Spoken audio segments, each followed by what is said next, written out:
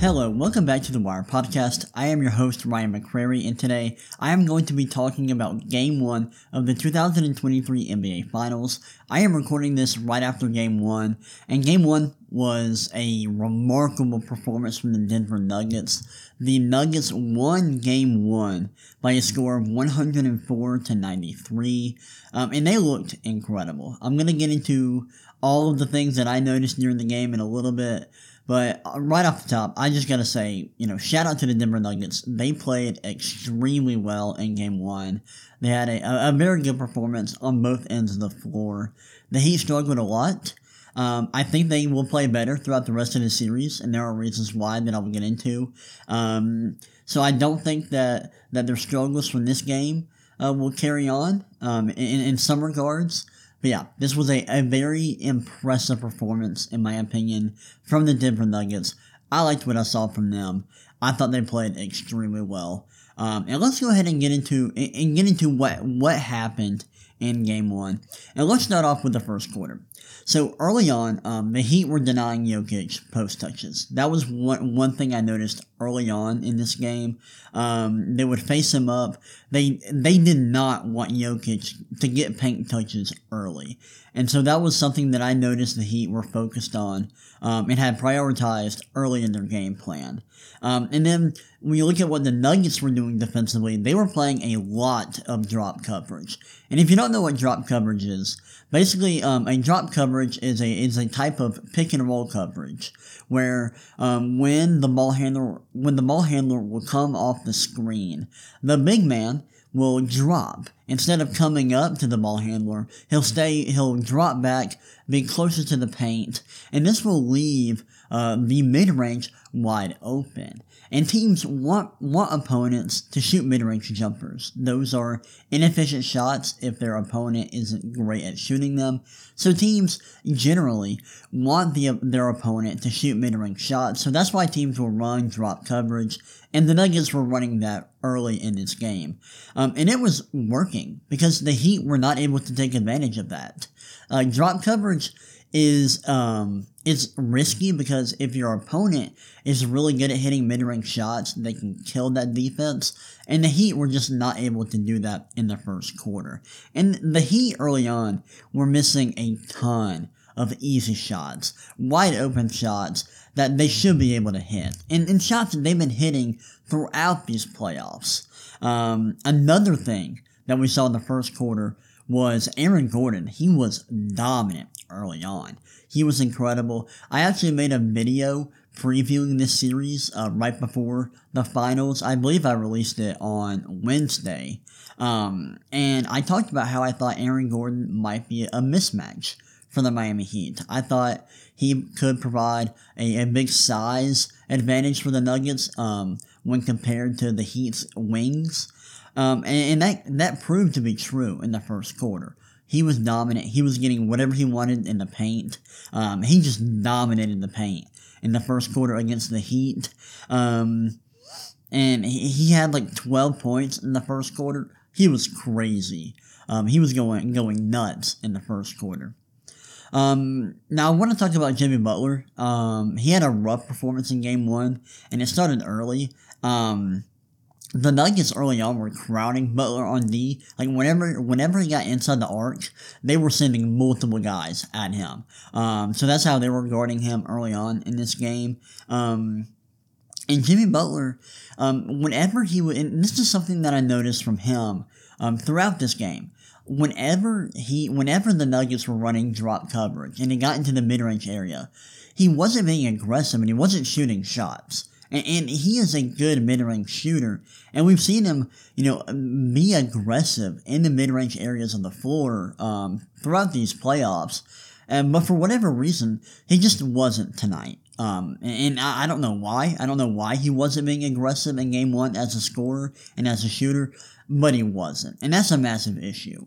Because if the Nuggets are going to play drop coverage versus the Miami Heat, and versus a player who is as good as Jimmy Butler, Butler just has to take advantage of that.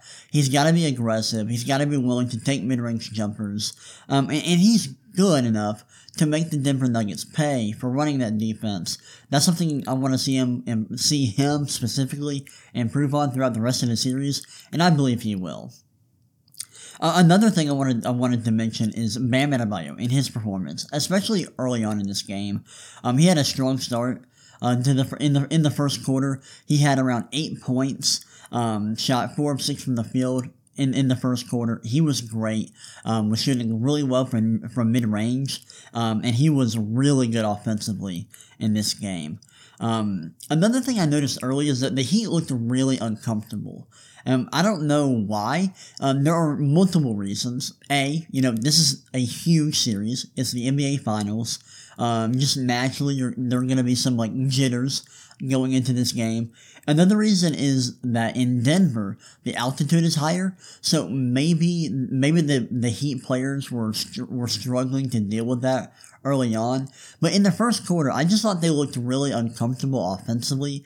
They didn't look super confident in their offensive sets, and it showed in their production. Their shooting numbers were bad in the first quarter. Their field goal percentage was horrendous early on, and I got a feeling that they weren't super comfortable early on in this game. Another thing, Jokic was great in the first quarter, especially as a passer. He wasn't super aggressive as a scorer in the first half, but his passing was evident throughout the game, especially early on. He had 6 assists in the first quarter. He was great, and he was feeding Aaron Gordon in the paint. But yeah, Jokic, his passing was great. And overall, Denver really dominated the first quarter. Their field goal percentage in the first quarter was 59.1%, while the Miami Heat's field goal percentage in the first quarter was just 34.6%. So Denver got off to a hot start, and they were way better than the Heat early on. Moving on to the second quarter, so the Heat... Actually, I want to stick with the first quarter and talk about the Heat's defense a little bit. So the Heat, no, I didn't want to talk about the Heat, my bad. Sorry, I was misreading my notes. Let's go ahead and move on to the second quarter. So the Heat, after the first quarter, the Heat decided to switch to zone at multiple times. And they're known for their zone defense, and they decided to pull that out in the second quarter. Which is something I noticed. I wonder if they'll lean on that more heavily throughout the rest of the series. That's something to look out for. But that was something I noticed in the second quarter. Another thing, in the second quarter, Jamal Murray and Michael Porter were great. They were awesome in that quarter. And early on in this game, in the first half, Caleb Martin and Max Strus were struggling. They combined for shooting 0 for 12 from the field in the first half, which is really, really bad. And both of those guys have been playing pretty well throughout the playoffs, especially Caleb Martin, who was awesome against the Celtics in the Eastern Conference Finals. But neither of those guys had it tonight. They really struggled, especially shooting behind the arc. Like I mentioned earlier, Nikola Jokic was awesome as a passer in the first quarter. That continued in the second quarter, and he was just awesome as a passer throughout the game. And really, his decision-making was off the charts good throughout the course of this game.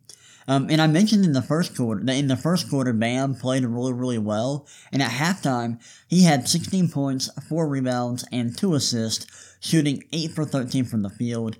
He was on fire in the first half, playing really, really well, and he was one of the only Heat players to play well offensively in the first half. They were just really struggling offensively early on in this game. And something I noticed was that the Heat just have to be better versus drop coverage. I noted that about Jimmy Butler, but overall as a team, they have to be better versus the Nuggets' drop coverage. They have to make them pay, and they have to start hitting their mid-range shots off the dribble. That's not easy, but it's something they have to do if they want to be competitive in this series, because if they can't, and if they're going to continue to struggle from three-point range, this series is going to be over in probably 4 games. That's how good Denver is, and that's how dominant Denver looked at times in this game. So that's something that the Heat have to clean up moving forward. Let's see. What else do I want to know? I will say another thing that I kind of brought up earlier was that the Heat have to hit their wide open threes and their wide open shots. That was an issue for them in the first quarter. That continued into the second quarter. They've got to be able to hit their wide open shots.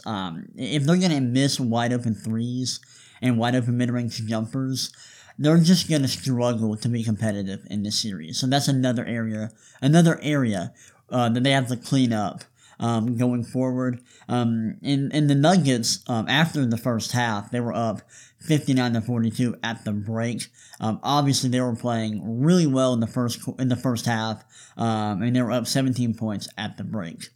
Moving into the third quarter, the start of the third quarter was interesting. Max Strus still couldn't hit a shot, and Michael Porter Jr. was forcing really, really difficult shots. Like, he was acting like a superstar out there with the shots he was taking. It was insane. Bam continued to play extremely well, was really effective in the mid-range and as a passer. Just a really strong offensive performance from him. And this was a huge quarter for the Nuggets. Jokic was really aggressive, or at least more aggressive as a scorer in the second half than he was in the first half. And the Nuggets went on a big run, going up by 21 points heading into the fourth quarter. And one thing I noticed in the third quarter from the Nuggets defensively is they were going over screens really hard against certain players, specifically Duncan Robinson. So I think that the way that they're guarding screens in this series is that, if it's a strong three-point shooter, they're going to go over the top. They're going to go over the screen or try to go through it. They're not going to go under it, and they're not going to play drop coverage. But if it's a guy like Jimmy Butler or anyone who isn't a strong three-point shooter, they're going to go under it. They're going to, play drop coverage and try to get them into the mid-range area. Because that's really what they want. They want the Heat to take mid-range jumpers and not threes. Because the Heat, a big reason why they've made it so far in the playoffs is because they've shot extremely well from 3-point range. And if the Nuggets can get them off the 3-point line, that is an area where the Heat aren't going to have an advantage in this series. And then if the Heat can't hit mid-range jump shots against the Nuggets drop coverage, like I've mentioned before, like, the Heat are just going to struggle to be competitive. So yeah, like the Nuggets, I think something that they should continue to do throughout the series is going over screens really hard against the Heat's strong three-point shooters. Now let's go into the fourth quarter. So in the fourth quarter, the Heat started to come back to a little bit. They went on an 11-0 run to start the fourth, and Lowry was hitting some big shots late in this game, off the dribble, some really difficult shots. So he in his performance late in this game really helped the Heat get back into it. But whenever the Heat would go on a big run, the Nuggets would respond with a run of their own. And the Nuggets ended up going on a run at one point to go up 90-74 in the fourth quarter. And the Heat hit some big shots late in the game. Like Haywood, what's his name? Haywood Highsmith hit some big threes late in the game to make the score closer than it actually was. But the Nuggets were still able to win 104-93. So yeah, like I mentioned earlier, dominant performance from the Nuggets. The final score was a bit closer than the game actually was. I thought the Nuggets were pretty easily the better team in this game.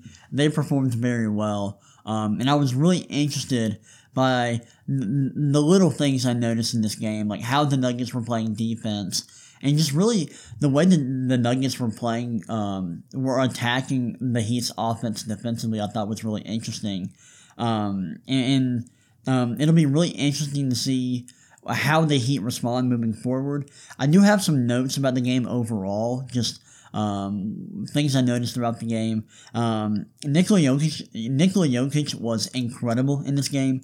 He had 27 points, 10 rebounds, and 14 assists, shot 8 for 12 from the field, and 10 for 12 from the free throw line, and he was awesome in like every area. He was great as a passer.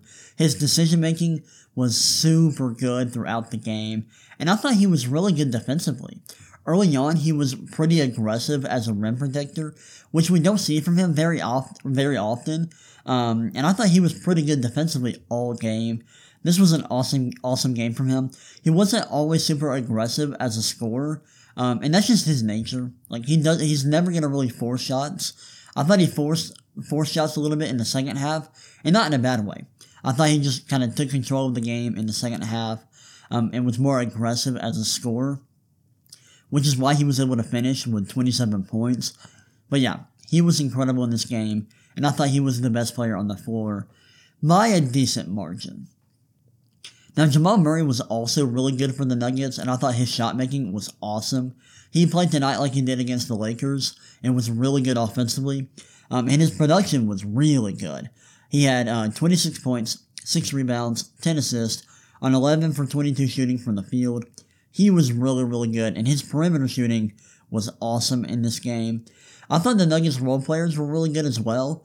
Michael Porter Jr., Aaron Gordon, and Bruce Brown were all really solid in their secondary roles.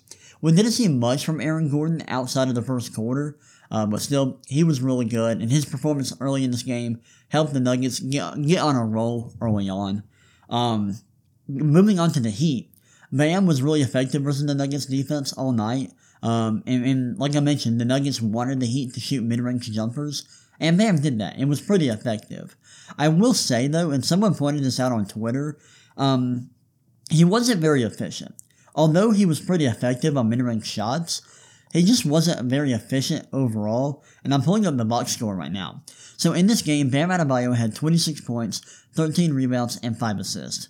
That box score, like, that's crazy. That's really impressive.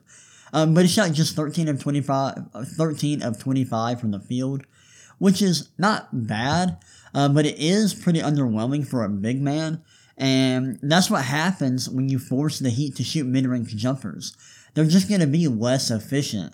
And Bam Adebayo wasn't able to score at the rim a lot in this game. He was taking a lot of mid-range shots, and while he shot fairly well on them, that just wasn't efficient offense. So I think the Heat are going to have to find a way to either be efficient from mid-range or get to the rim or just, hit their threes.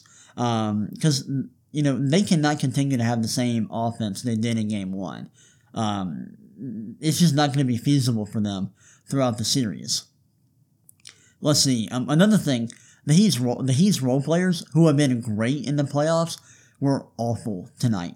Caleb Martin, Duncan Robinson, and Max Strus were really bad in this game. They combined for just, all three of these players combined for just 6 points on 2 of 23 shooting from the field. That is really bad. And I don't think this is going to continue, but those guys have to step it up in this series if the Heat want to be competitive. They have to be better.